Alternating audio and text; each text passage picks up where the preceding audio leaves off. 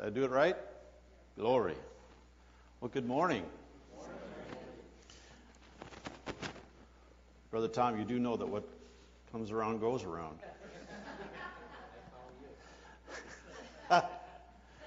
Oh, well, good morning. I've ministered a few times in the past, and it's always a pleasure and a joy to be able to speak to this congregation. And Pastor Jim is a good friend of mine, a prayer partner. We've prayed together for many, many years. And this church and many of our churches in this community, we're just knit together in love. I just love the unity of the faith. Amen? Amen. You know, it's the same gospel whether we are in different churches or wherever we are. It's the same Jesus. It's the same Holy Ghost. It's the same Word of God. And so I just appreciate the opportunity to come, and I'm going to share something with you this morning that I believe the Lord's put on my heart just to encourage you. And I trust that based on what I'm hearing already in the music and the testimonies, that I may have heard from God. I may actually have the right message. I told Pastor Carol a couple of weeks ago, because she was asking me what I was going to preach, and I had a whole different message. I was going to try to fit in with your year of opportunity. And then I was told that Brother Andrew was going to be doing some other things on that, so I said, he stole my thunder. I just guess I have to preach something else. So if you have your Bible handy, open please to Deuteronomy chapter 10. Deuteronomy chapter 10. And let's pray. Father, we just thank you this morning for, again, this opportunity just to stand in your presence and worship you, to honor you for who you are and for what you've done in our lives. And Father, most importantly, we thank you for your word, because without your word, we wouldn't even know you. Jesus and the word are one. So as we get a greater appreciation and love and understanding of your word, we can fall more into love with Jesus. We thank you, Father, for the anointing that rests upon each and every one of us, and especially upon your word that comes forth today, that it can be a transforming word, an encouraging word, an equipping word. We just thank you for that in Jesus' name, and everyone agreed said, Amen. Amen. Deuteronomy chapter 10, verse 12 says, "And now, Israel, what does the Lord your God require of you, but to fear the Lord your God, to walk in all his ways, and to love him, and to serve the Lord your God with all your heart and with all your soul, and to keep the commandments of the Lord and his statutes, which I command you today for your good." Now let me remind you of the context here of Deuteronomy chapter 10. Moses had just been instructed to go back up to the mountain to meet with God and to hew out 2 new tablets, because remember, he had come down and Israel had violated the covenant and he had gotten into sin, and Moses had broken the original tablets.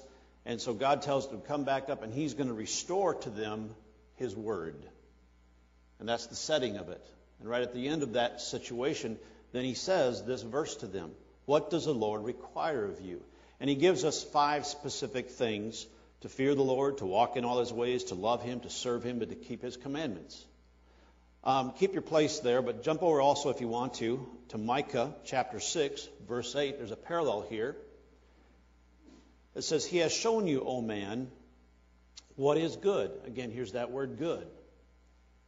"And what does the Lord require of you? But to do justly, to love mercy, and to walk humbly with your God." I think it's interesting that in both Old Testament scriptures, he's asking the same basic question: what does the Lord require of us? And you know, it's interesting, because I believe that God desires for something good in our lives. It says, "He has shown you." Now, that may not really impact us, so I looked that up in the literal Hebrew and some other translations to say, all right, what is it that he's really shown us? And it means he has declared, he has explained, he has announced, or he has made plain to us his word and the desire of his heart and his will. And so in this situation, when we look at these 2 scriptures and we kind of put them together, we realize there's 8 things. Now, again, I only have one short little service with you. Obviously, when I've taught this before, it's turned into about a 16-week series. And I'm a teacher, so that has a tendency that I can take one thing and really stretch it out evangelistically and make it really go a long way. And this is one of those great passages of Scripture where you can just really camp on this. But the thing is, every time I've taught this series, there's one thing that never escapes me, and that's this: that I believe it all starts with the fear of the Lord. If there's one thing out of this series, out of this passage that I can just, if I had to pick one thing to touch on this morning, it's what does the Lord require of thee? And that's for us to understand and learn the fear of the Lord. You know, that's one of those phrases we throw around, and people have misunderstandings about the fear of the Lord. Because the hard thing is, in both the Old and the New Testament, the word fear is interchangeable. It's the same word whether we are talking about a fear that is terrifying and just scares us silly, or the kind of fear where you stand in awe and reverence. It's actually the same word. You know, how many of you know what claustrophobia is? How many of you ever suffered from claustrophobia? We'll pray for you later. No. But the word phobia is the word fear. That's the Greek word for fear. And so we have all these different types of phobias. I'm not a psychologist, but you can read different things about the types of fears that people suffer from. You know, claustrophobia is one that I think most people are familiar with because it's a fear of being enclosed and so encapsulated and pressed and pushed in, and you lose your breath and you just... And that's what the enemy would love to do to us. He would love to just keep us isolated and shut down and quiet and just stay in your little box. Well, if we did that, we wouldn't be fulfilling the Great Commission, would we? The Great Commission says, go into all the world and make disciples of every nation. But if we're suffering from, in a sense, worldly claustrophobia, we stay in our little cloister. We stay within our little four walls. We won't go out and fulfill what Jesus died for. And you know what? We all have a fear of sharing what Jesus has done for us. You know, it's sad, but a lot of people will not actually go out and share with people what Jesus has done in their life. And that's because of the fear of man, not the fear of God. Now, I'm going to show you this morning how to overcome the fear of man by walking in and understanding the fear of God. Because the cure for the fear of man is the fear of God. You understand that? Now, in this situation, he says, what does the Lord require of thee? I believe the significance here, turn over to Proverbs chapter 1. Let's look at that real quick. And while you're finding that, also find Proverbs chapter 9. We'll read Proverbs chapter 9 first, verse 10. Proverbs chapter 9, verse 10 says, the fear of the Lord is a nasty subject. We really don't want to hear about it this morning. Oh, that's in the devil's Bible, not mine. It says the fear of the Lord is what? The beginning of wisdom, and the knowledge of the holy, or of God, or of his word, we could say, brings understanding. Proverbs chapter 1, verse 7. The fear of the Lord is the beginning of knowledge, but fools despise wisdom and instruction. You know, when I was here back in January, we taught some things about helps and ministry, of being involved in the ministry. And one of the things that I shared just briefly, and most of you probably don't remember it, but is the fact that there's three basic things the Old Testament and Proverbs talks about, and that's wisdom, understanding, and knowledge. It's over and over and over again. You'll see those three terms. Many times, they're even within the same verses. They'll talk about knowledge and understanding and wisdom. And I think it's interesting that the fear of the Lord begins with those three things, specifically wisdom and understanding and knowledge. Let me simplify that for you, because sometimes we go, well, what's the difference? Well, there's a lot of difference. Knowledge is just the accumulation of facts. How many know that Jesus is your Lord? That's a fact, is it not? Is there anybody in here that's saved? Raise your hand, wave at me. All right, we're going to have a major altar call here this morning, excuse me. Now, that wasn't a trick question. I'm not going to embarrass anybody. Knowledge is just the accumulation of facts. Everyone say facts. Okay, understanding is the proper arrangement of those facts. Wisdom is the ability to use those facts in your life. See, we have a lot of people that have a lot of knowledge. They know certain facts, but they don't know how to arrange them. You know why people are confused and they end up with crazy traditions and doctrines is because they've taken certain facts that are in the Word of God and they've rearranged them to come up with some really goofy ideas. And then they try to apply them in their life and it doesn't work. And they say, oh, this Christianity stuff doesn't work. Well, the fear of the Lord is the beginning of wisdom and it brings understanding. And the fear of the Lord is also knowledge and brings instruction so that our life will be productive in the things that God has for us. And I believe that if we're going to really be Christians, if we're going to endeavor to be Christ-like, because that's what a Christian means, then we ought to at least understand how this knowledge and understanding and wisdom works, and we ought to apply it in our life. Otherwise, someone ought to just hit us in the head and send us to heaven. So get out of the way. Hello? Amen. We have an assignment, people. And that assignment is to take what God has done and is doing and wants to do in our life and the lives of others and go share that with others. But I guarantee you the fear of man has shut many of us down. Now, the fear of man is one of those subtle little things that you don't even realize how deadly it is. You know, I think it's interesting. As a kid, I was really crippled by the fear of man. I actually took a failing grade in an English class when I was in school because I refused to stand up and do my speech. I would write my speech out. I had a passing grade in English, but the teacher says, now you got to get up and do your speech. And I said, I will not stand up there in front of everybody. I can't do it. Well, the fear of man was so paralyzing in my life. I was so conscious of what are they thinking about me? What if you're such in a man-pleasing mode and you don't even realize that's what you're doing. But you want to be accepted. You want to be liked. You want to be able to think that people aren't going to make fun of you. And so you stand up there and you just get paralyzed and you just quiver and shake. You know, I played first trumpet in our band in high school, and as long as I could sit with the rest of the band, I was fine. And then one concert, he said, stand up and play your trumpet solo. I go, no. And I had to play this trumpet solo with the choir. Hundreds of people there. Now, if you ever played the trumpet, your lips have to work. And I had this very hard, difficult, had to hit some very high C notes. And I got up there to do my trumpet solo, and I got through about 3 notes. And after that, it was... everybody just really feels sorry for you. Have you ever watched somebody do something, and you just ache for them up there? Am I the only one that's ever... You just want to crawl out of your skin for them?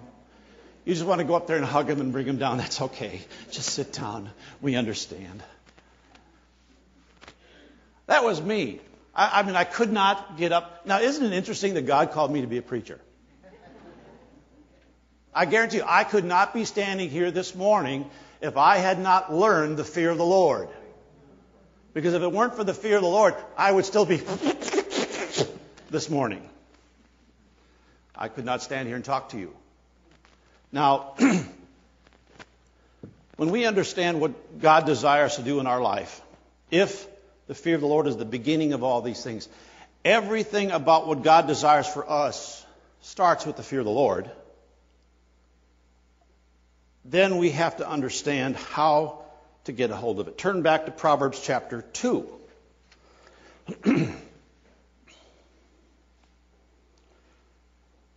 I've already quoted it, but Proverbs 29:25, I didn't give you the address for it. The fear of the man brings a snare, but it says, whoever trusts and has faith in the Lord will be safe. Thank God for that. Proverbs chapter 2.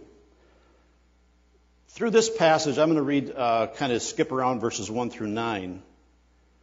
There's a classic thing called the if-then principle that is revealed here. In many cases throughout Scripture, there's if you do this, then this will happen. That's the conditional. It's the technical term for it's called the conditional if. If you believe in your heart and confess with your mouth, what will happen? Then you'll get saved. That's the principle of Romans 10:9 and 10. You have to do something. You have to respond to the Word of God. Here's the promise. If you do this, then God says, I will do that. There's always the man side and there's the God side to every equation.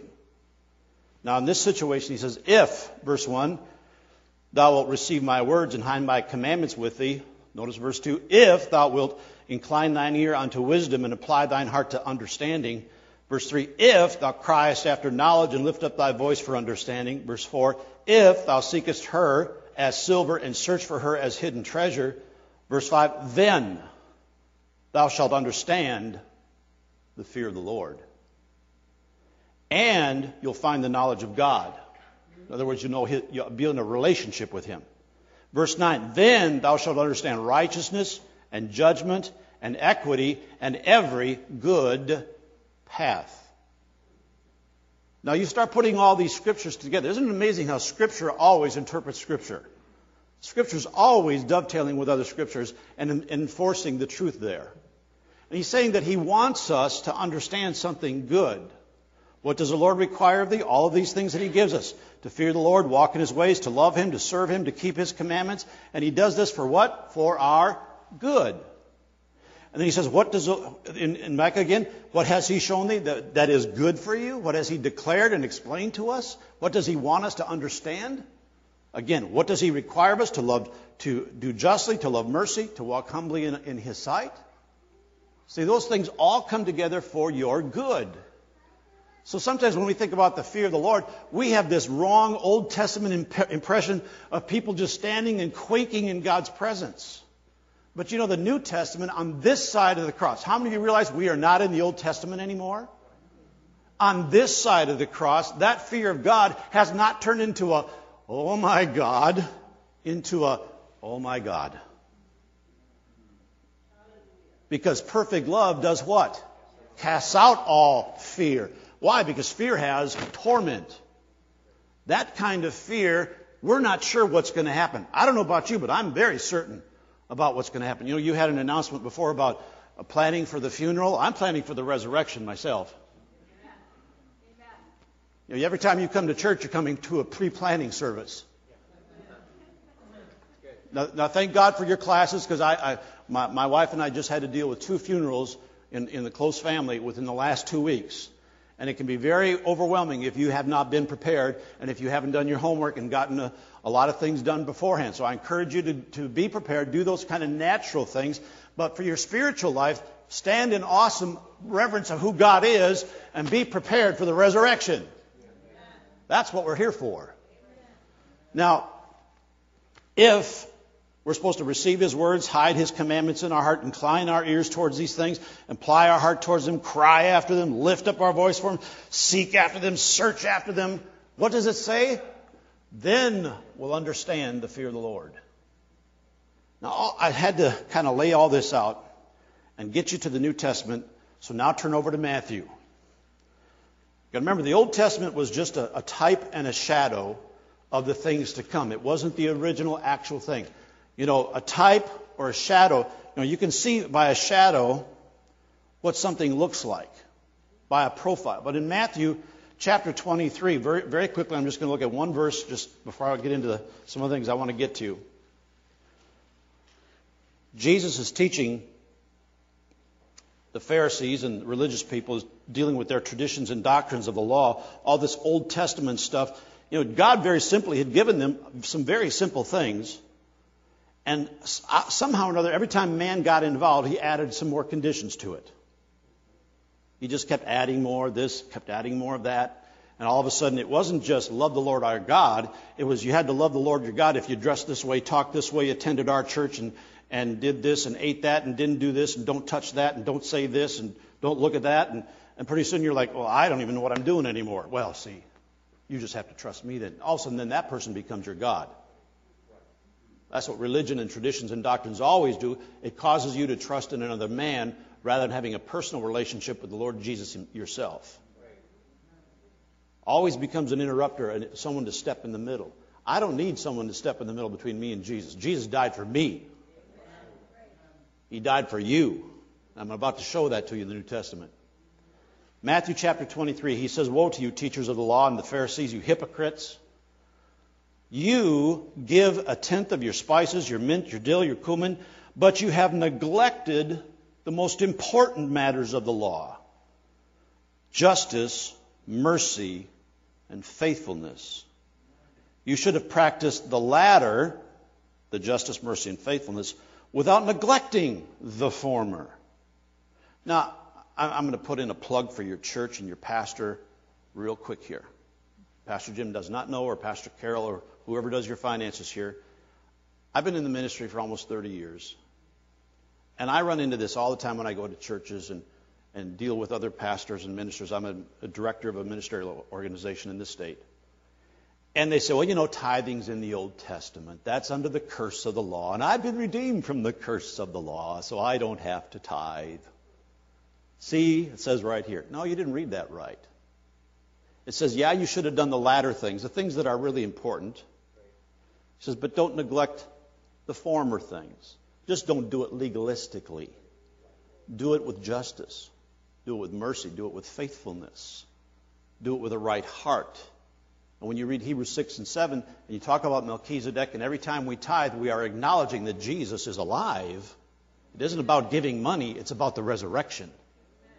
Every time I put something in that offering plate, I'm saying, Jesus, you're my Lord of every area of my life. And all I'm doing is acknowledging it by my act of obedience and worship. So, you're just after the money. No, I'm not. Jesus is after your heart. And that's all he's challenging these Pharisees, because these Pharisees had turned giving into a religious act rather than an act of worship. Because the fear of the Lord is not a religious act, it is an act of worship. That type of fear means this: to stand in awe, to reverence, to respect the awesomeness of this relationship that we have. Do you understand that God wants to be on a one-to-one relationship with every single one of us? Absolutely. You don't have to come, Pastor, will you pray? You just talk to God. He'll listen. Yeah, but you've got it in with Him. No, I don't. I am no more closer to Him than you are. Doesn't work that way. He sent His Holy Spirit to be where? In every single one of us. We are His body. And not a single one of us is without importance. We're all part of His body. But He wants His body functioning to the degree that we should. Now, in this situation where He says, bring ye all the tithe into the storehouse, and you look at all those tithing scriptures, you look at Deuteronomy 14:23, and you might want to write this one down in your margin of your Bible next to Matthew 23. If it isn't already there and say in a good reference Bible, you'll see Deuteronomy chapter 14, verse 23, next to Matthew 23:23. And it'll say this, that the Lord God of Israel taught the fear of the Lord to Israel first and foremost. This is where you see tithing introduced, other than with Abraham. Through what? Through bringing their tithes to the storehouse, to the temple. And you think, why didn't He have an angel? Or why didn't He have some prophet? Or what? He said, because I know that you're natural people first and foremost. I know that you live in this natural plane first and foremost. Now, what's sad is that some of you, just because I started talking about money, you just turned me off. Don't sit there and play mute button with me.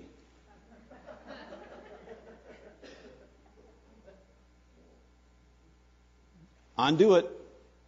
Because I'm not the one talking to your heart. If there's conviction, you let the Holy Ghost work on you. I'm not doing it. Because this is the Word of God. This is Him speaking.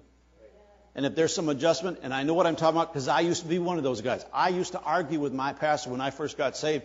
And he would preach tithing, and he'd preach giving, and he'd preach alms. Because, in Deuteronomy it talks about there's tithes, there's offerings, and there's designations. Those are the three types of giving that are Scripture. Talk about Scripture. Why am I getting off on this, Tom? I had no intention to get off on this. Now, of those three, tithes always are mentioned first because that's like playing poker. You ante in. I used to play poker every Thursday night. That was poker night. After we got off of work, we get paid on Thursday years and years ago in my BC days before Christ. And we'd go play poker Thursday night. We get paid. But before we could even get in the game, you had to ante up. You had to put in first. That's just like tithing. Then when you start betting whether or not you're going to get something, really get in the game, that's when you start putting your offerings in. Well, some of you old carnal people will get that one. I better move on or it won't invite me back. All right, turn over to Psalm 55, because we're going to talk about something here, and then we'll look in the New Testament. Why is it that we can sit in the church or sit and listen to messages over and over and over again and not have any transformation? You know, Romans chapter 12 talks about be not conformed to this world, but be what? Transformed by the renewing of your mind. The whole thing about Christianity is about transformation. Jesus says, come as you are, but don't stay as you are. See, today what we have is scribes and Pharisees and so forth trying to rewrite the Word of God and say, well, come as you are and we'll let you stay as you are because Jesus loves you just as you are. Well, that's true. Jesus does love you just as you are, and He loves you enough not to leave you the way you are. Isn't that true? So if we're going to come to Jesus, we come with the attitude of saying, I need help and I need transformation and I submit myself to you because I honor and respect and reverence you. And what do you need to do in my life, Jesus? Because if we don't really need to change, we really don't need a Savior. Hello? And that's why a lot of people aren't seeing the transformation and the change that the Word of God desires to see. In Psalm 55, verse 19, the King James says this, and it's kind of blind. It says, because they have no changes, therefore they fear not God.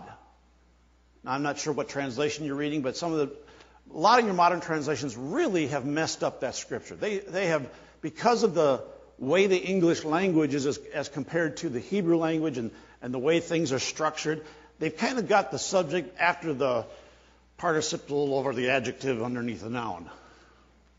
Until I passed English. I didn't say I was an English major. All right? Now, Amplified has it a little better. It says, because there has been no change of heart, they do not fear or revere or worship God. Now, I'm going to turn it around and put it into American. I don't speak English, I speak American. Most of us speak American. I have friends who speak English, the King's English. This is American. Because they do not fear the Lord, there has been no change of heart. That's the real translation that you and I can understand. Because they don't fear the Lord, there's no change of heart. Why is it that someone can literally sit in these pews or in these chairs week after week, year after year, and hear message after message about a certain thing and just sit there, preach it, glory, hallelujah, and don't change a bit? Absolutely no transformation in their life. You know, as a pastor, it drove me crazy because that's my job, is to wake you up and make changes in your life, to challenge you with the truth, to realize that if we compare our life to this truth, knowledge will come. And once that knowledge comes, then I have to do something with it. Then I need understanding to start to rearrange my life and be transformed. And then I need the wisdom of God to be able to start to walk it out in my life. And it all starts where? Everyone say, the fear of the Lord. And see, because we don't have the fear of the Lord, we really don't understand who's speaking to us. We really don't get it. We don't change. We don't change. And God desires change in our life. God desires the Word of God to transform us. Not just to leave us the way we are. Not just to give us a nice little encouraging message.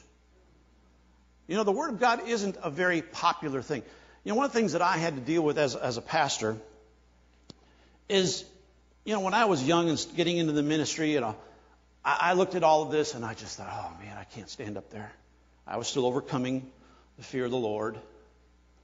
And actually, I'm going to tell you my testimony. I had a Bible study in my home way back, let me think, 1978 was the first time we had the Bible study in my house. And back in those days, some of you aren't old enough to remember 1978, but it was just a move of God. I mean, you could just, you know, hiccup and someone would get saved. It was bizarre. It was weird. You know what I'm talking about. And there was just a move of God back in those days. You just open your house up and people would just show up from everywhere, and you don't even know where they came. How'd you find out? And people just show up. Well, we thought we're going to have a Bible study in our house. Glory to God. We got a house. We're in South Minneapolis, right by Lake Harriet, and God's moving. And yeah, let's have a Bible study. So I invited someone to come and teach the Bible study. I just provided the house. Well, he chickened out and didn't show up.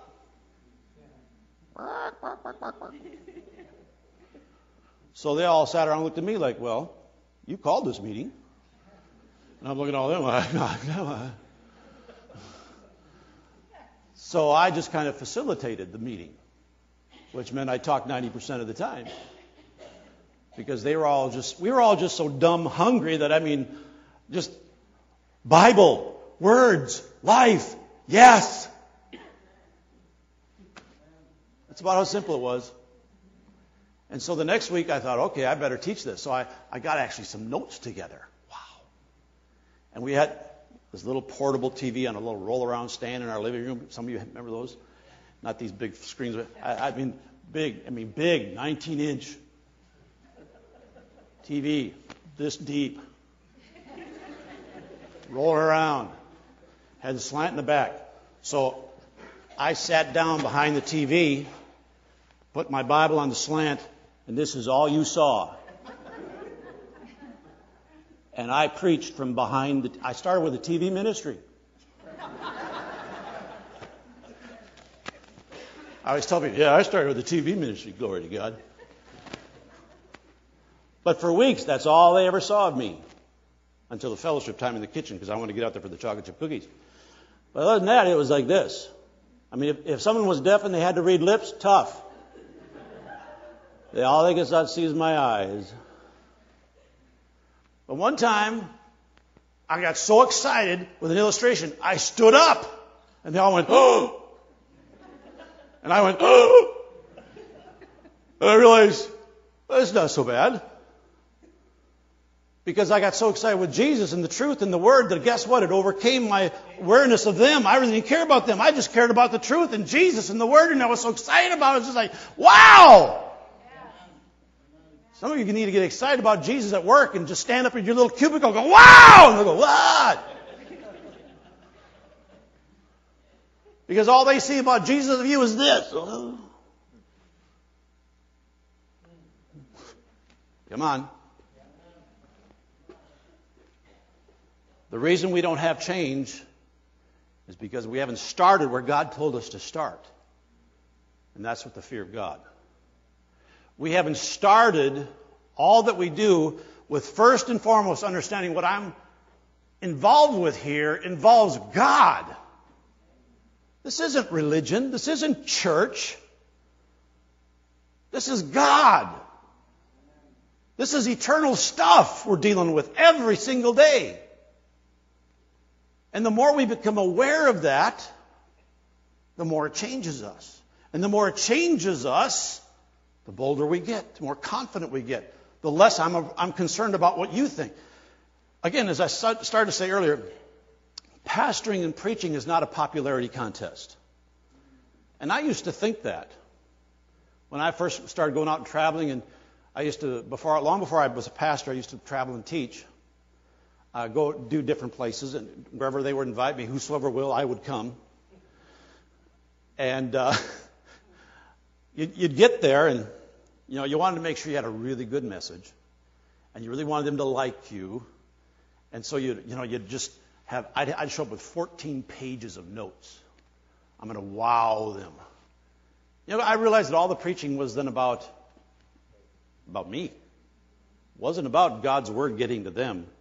It was about me making sure that I presented God's word to them and that they liked me.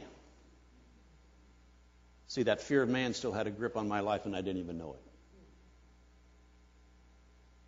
See, the thing about the fear of man is this. As long as we are in this life, we will have to deal with it.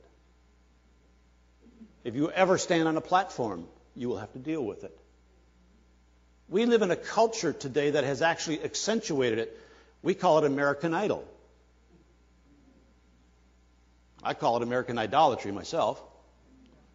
Because what we've done is we've idolized the person that can get up there and perform the best that pleases me and does the best thing that I think is important or, wows me.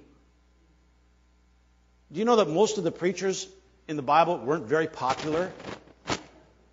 How many times do you think that Jesus was popular when everyone just said, "What?" and walked away?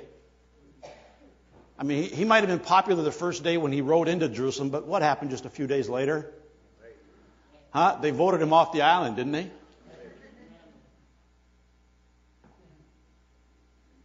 He wasn't so popular then.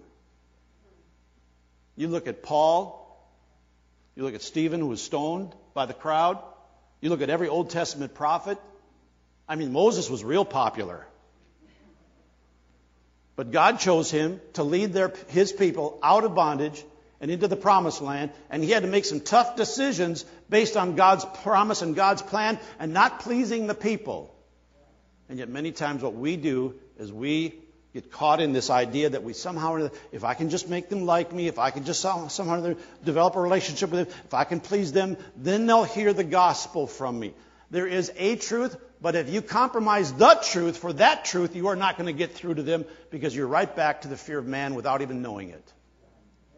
A lot of these modern day, the last 20, 30 years of outreach have been a failure in discipleship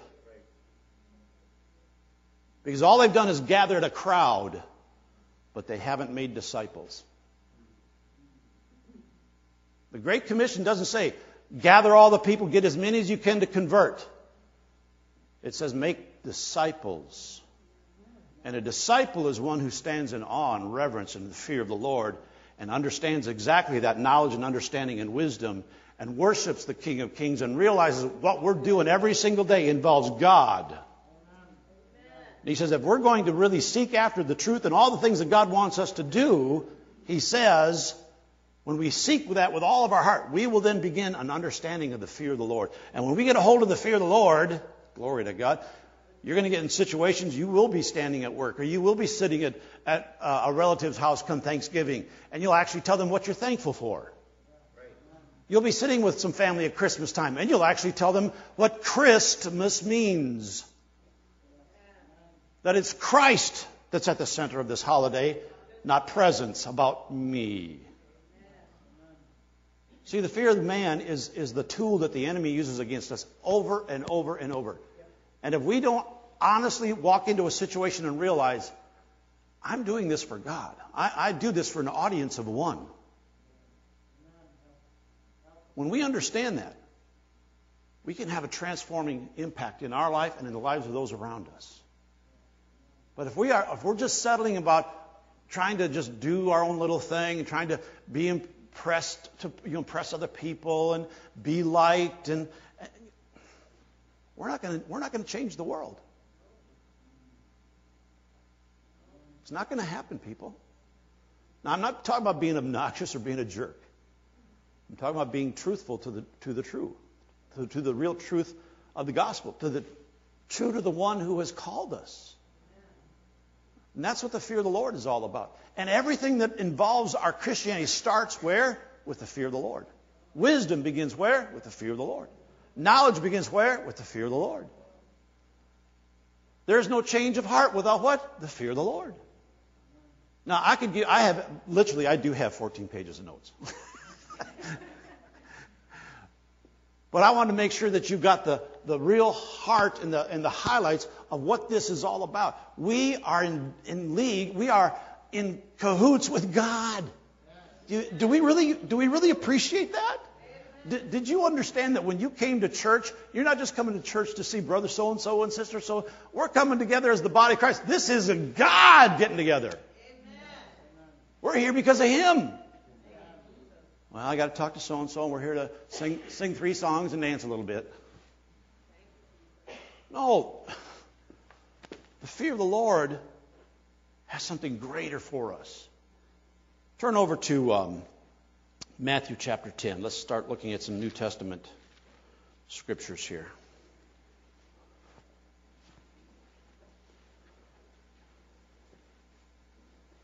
While you're finding Matthew chapter 10, let me just read a couple verses to you out of Psalms and Proverbs.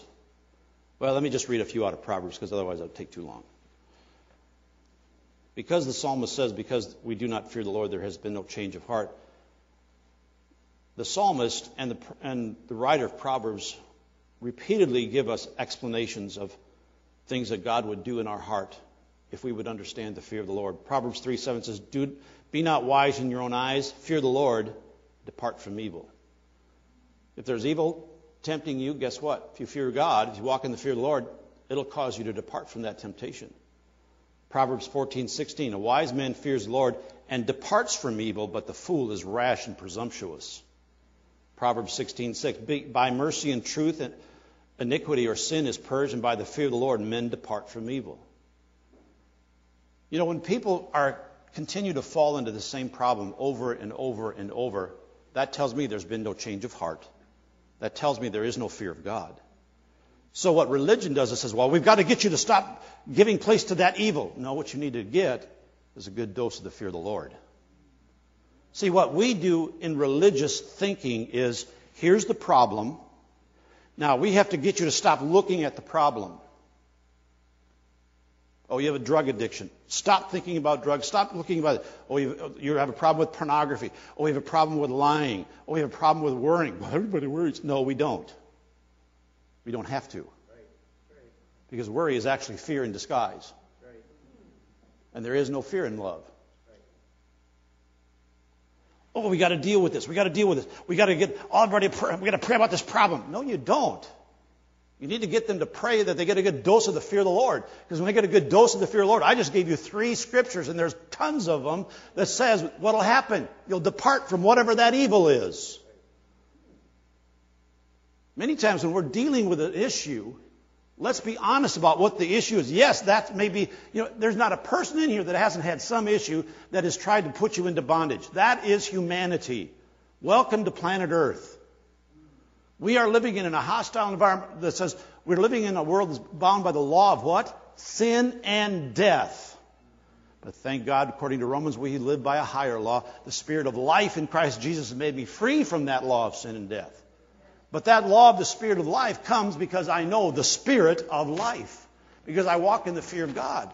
And because of my relationship with Him, I will depart from evil.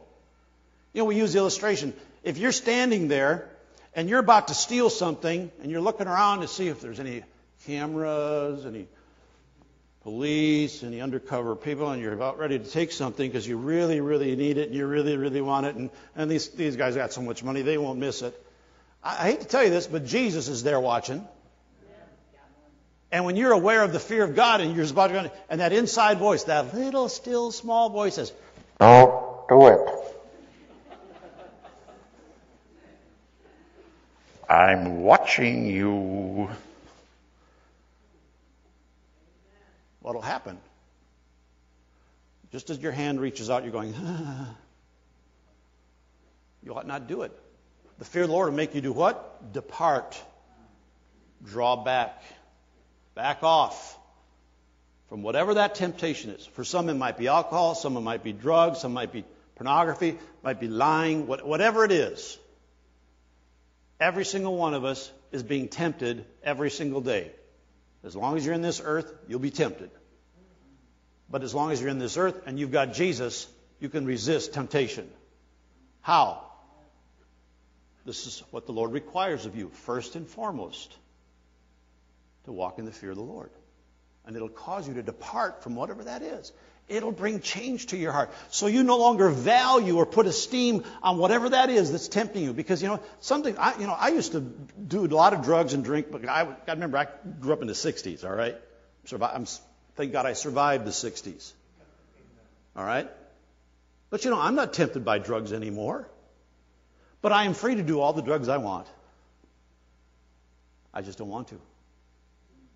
Why? Because of the fear of God. Because I know if I did that, I'd give place to the enemy, and the enemy would probably take my life in a heartbeat. He'd love to silence my voice. And through those temptations and through those situations, he's silencing much of the body of Christ today. If the statistics, you've got evangelists in this church. They always say, if it's just one of us would all just win one.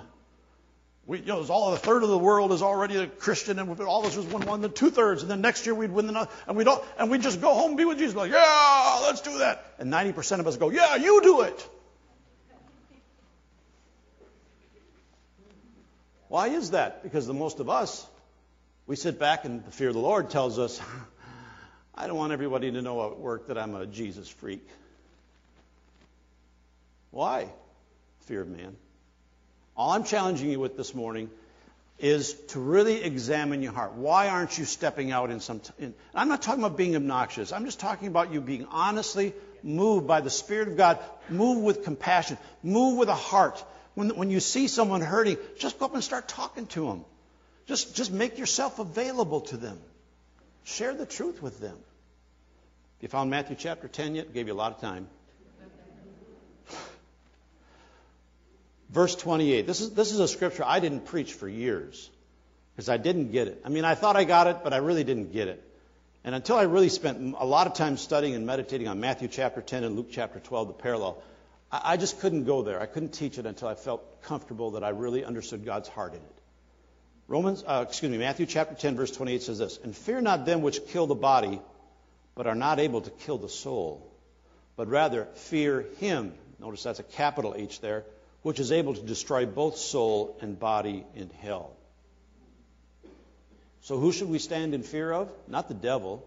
Stand in awe of God, because if we reject God, He has the authority to destroy our lives through judgment. He's already made it clear in His Word. If you reject me, I will reject you. In fact, let's turn over to Luke chapter 12. Verse 4, it says this, "And I say unto you, my friends." Now, I love that because he says, my friends. He's qualifying his relationship to the people that he's talking to. He says, "I say unto you, my friends, be not afraid of them that kill the body, and after that have no more that they can do. But I will forewarn you whom you should fear. Fear him which after he hath killed hath power to cast into hell. Yea, I say unto you, fear him." Now that happens to be King James, and King James really botched that scripture. And that's why I didn't want to preach it for a long time, because I know God's not the killer. Jesus said, "I came to give you life and that more abundantly." I had to go back and start looking up other scriptures and other translations and go into the original language and say, I'm just not comfortable with the way King James and some of the other more modern translations have tried to understand, because they've allowed their own traditions and doctrines of the Old Testament to sneak over to the New Testament. I like some other more accurate scriptures that says this. "And I say to you, my friends, don't fear those who kill the body and after that can do nothing more. But I will show you the one to fear. Fear him who has authority to throw people into hell after death. Yes, I say to you, this is the one to fear." Your more accurate translations, you look up some of your Greek lexicons and so forth, it's not that the one who has that authority does the killing. It actually, the way it's really structured is when you have died, there is one to whom you will have to give account. And that one has the authority to make a decision with your life. He has the authority. The devil doesn't have the authority. God has the authority to say, have you accepted me or rejected me? And you keep reading there, and Jesus goes on and says, if you confess me before men, I will do what? Confess you before the Father. But if you reject me and deny me before men, he says, I can't help it, but I'm going to have to deny you before my Father. Why? Because Jesus is the way, the truth, and the life. I don't come to the Father. He says, no one goes to the Father but through who? Jesus. And he says, if you deny me, I can't confess you before my Father. So then they will come before the Father, will come before Jesus, and the Father will say, I don't know you. Who are you? And he has every right and authority to say, you're out of here. Oh, no, well, God loves everybody. Yes, he does. He said Jesus improved that. But then he expects us to respond to that love and accept Jesus as our Lord and Savior. You know, I'm not a universalist, and there's a lot of Christians that are becoming universalists. It just grieves my heart because, well, you know, God loves her. He's going to get... You know, I believed that when I used to be an agnostic before I got saved. You want to discuss that? I'll meet you later because I'll tear your doctrine apart. Jesus said, I am the way. And he says, you aren't getting in without going through me. It's not Muhammad. It's not Buddha. It's not anything else. It's not, never mind. I won't get into it. I was about to get political. All right. Another translation of this. Let's go back to Matthew chapter 10. Let me wrap this up for you. Matthew chapter 10 again. Let's look at that. I've been quoting some of this, but let's actually look at it. For the sake of clarity, let me read to you the Message translation in Matthew chapter 10, starting in verse 26. Rather than saying, don't be afraid and so forth, the Message puts it this way. Don't be intimidated. I think all of you know what intimidation means. Someone is so big and powerful or intimidating that they shut you down. And that's what the world wants to do. That's what the devil wants to do. That's what fear will do to you. It'll intimidate you to be quiet. He says, don't be intimidated. Eventually, everything is going to be out in the open, and everyone will know how things really are. So don't hesitate to go public now. I like that. This is verse 27. So don't hesitate to go public now. Don't be bluffed into silence by the threats of bullies. There's nothing they can do to your soul, your core being. Save your fear for God, who holds your entire life, body and soul, in His hands. That's a better way to understand it in our language today. He holds your future in His hands based upon our response to Him, whether we accept or reject Him. Verse 29. What's the price of a pet canary? Some loose change, right? Now, talks about a sparrow falling to the ground, how many hairs on your head. See, these things didn't make sense to me when you're reading through these. And that's why I stayed away from these verses for a long time. He says, what's the price of a pet canary? Some loose change, right? And God cares what happens to it even more than you do. He pays even greater attention to you, down to the last detail, even numbering the hairs on your head. So again, don't be intimidated by all this bully talk. You're worth more than 1,000,000 canaries. I like that. Verse 32, listen to what he says. Stand up for me against world opinion, and I'll stand up for you before my Father in heaven. But if you turn tail and run, do you think I'll cover for you? You know, if someone turns tail and runs, you have a choice. You say, well, I don't know where they went. You cover for them. Or else you say, you know what? They ran. And Jesus is going to tell the truth, isn't he? He says, I can't cover for you. Either you're in or you're out. Either you're with me or you're against me. And all he's saying here is very simply this. Don't hesitate to go public with your relationship with me, because you're standing in awe of who you're in relationship with. And it's more important to be in relationship with Him. I care more about my relationship with God than my relationship with anybody else. And I believe I can be in a better relationship with you because of my relationship with God. And because of my intimacy with Him and that knowing of Him and that understanding and wisdom of Him in my life, I can have ways to speak into your life. And if you have that relationship with Him, you can speak into my life. And that's how we all grow. So don't hesitate to go public now. It says, stand up for me against world opinion. You know, 2 Timothy 1:7 says this.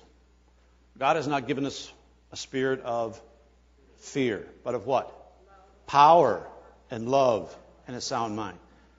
You know, I've heard a lot of people quote it with love first, but it's not first.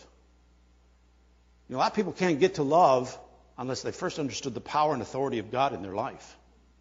We can't understand the love of God till we understand the reverence of God.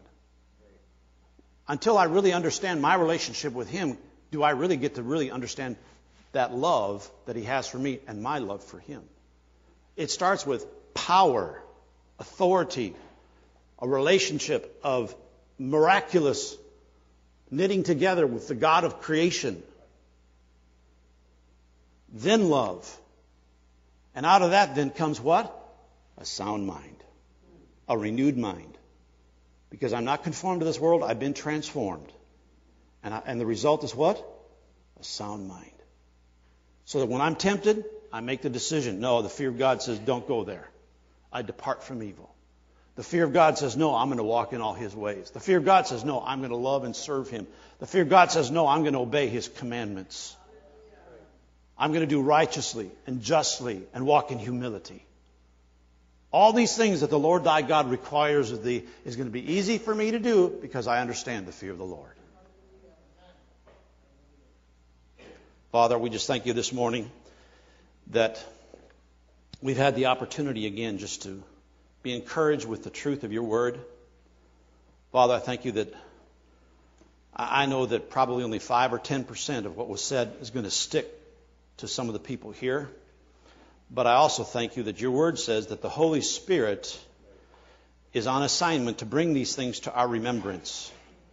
So when we are in difficult places, when we are in situations where we have to make choices, when we are in situations, Lord, I thank you for the greater one on the inside of each and every one of us to rise up and bring to our remembrance the fear of the Lord, to bring to our remembrance who it is that we represent, to bring to our remembrance right then and there the fear of God so that we can depart from evil and yet enter into being able to challenge evil and bring truth to the lives of others around us.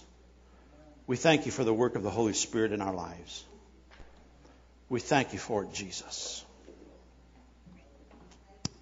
Hallelujah. Yeah, I'm impressed to do something a little different. If you are a licensed or ordained minister, thank you, Jesus.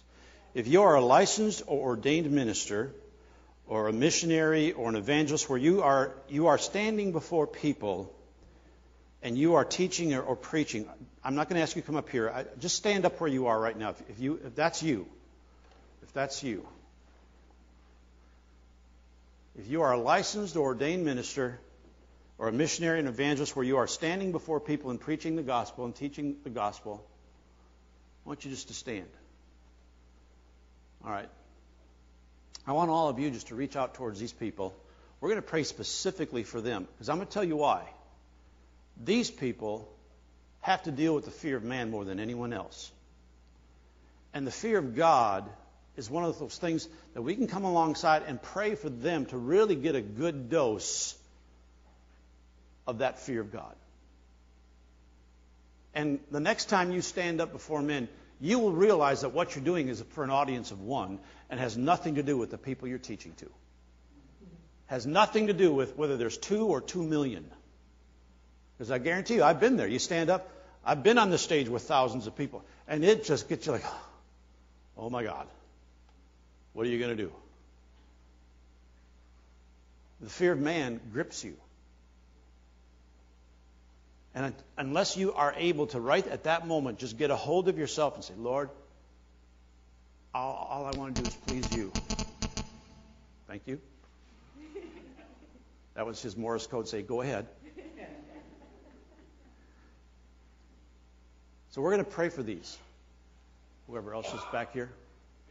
Father, we just thank you for each and every one of these messengers, called and anointed and appointed for that very purpose, to bring the message of the gospel to people.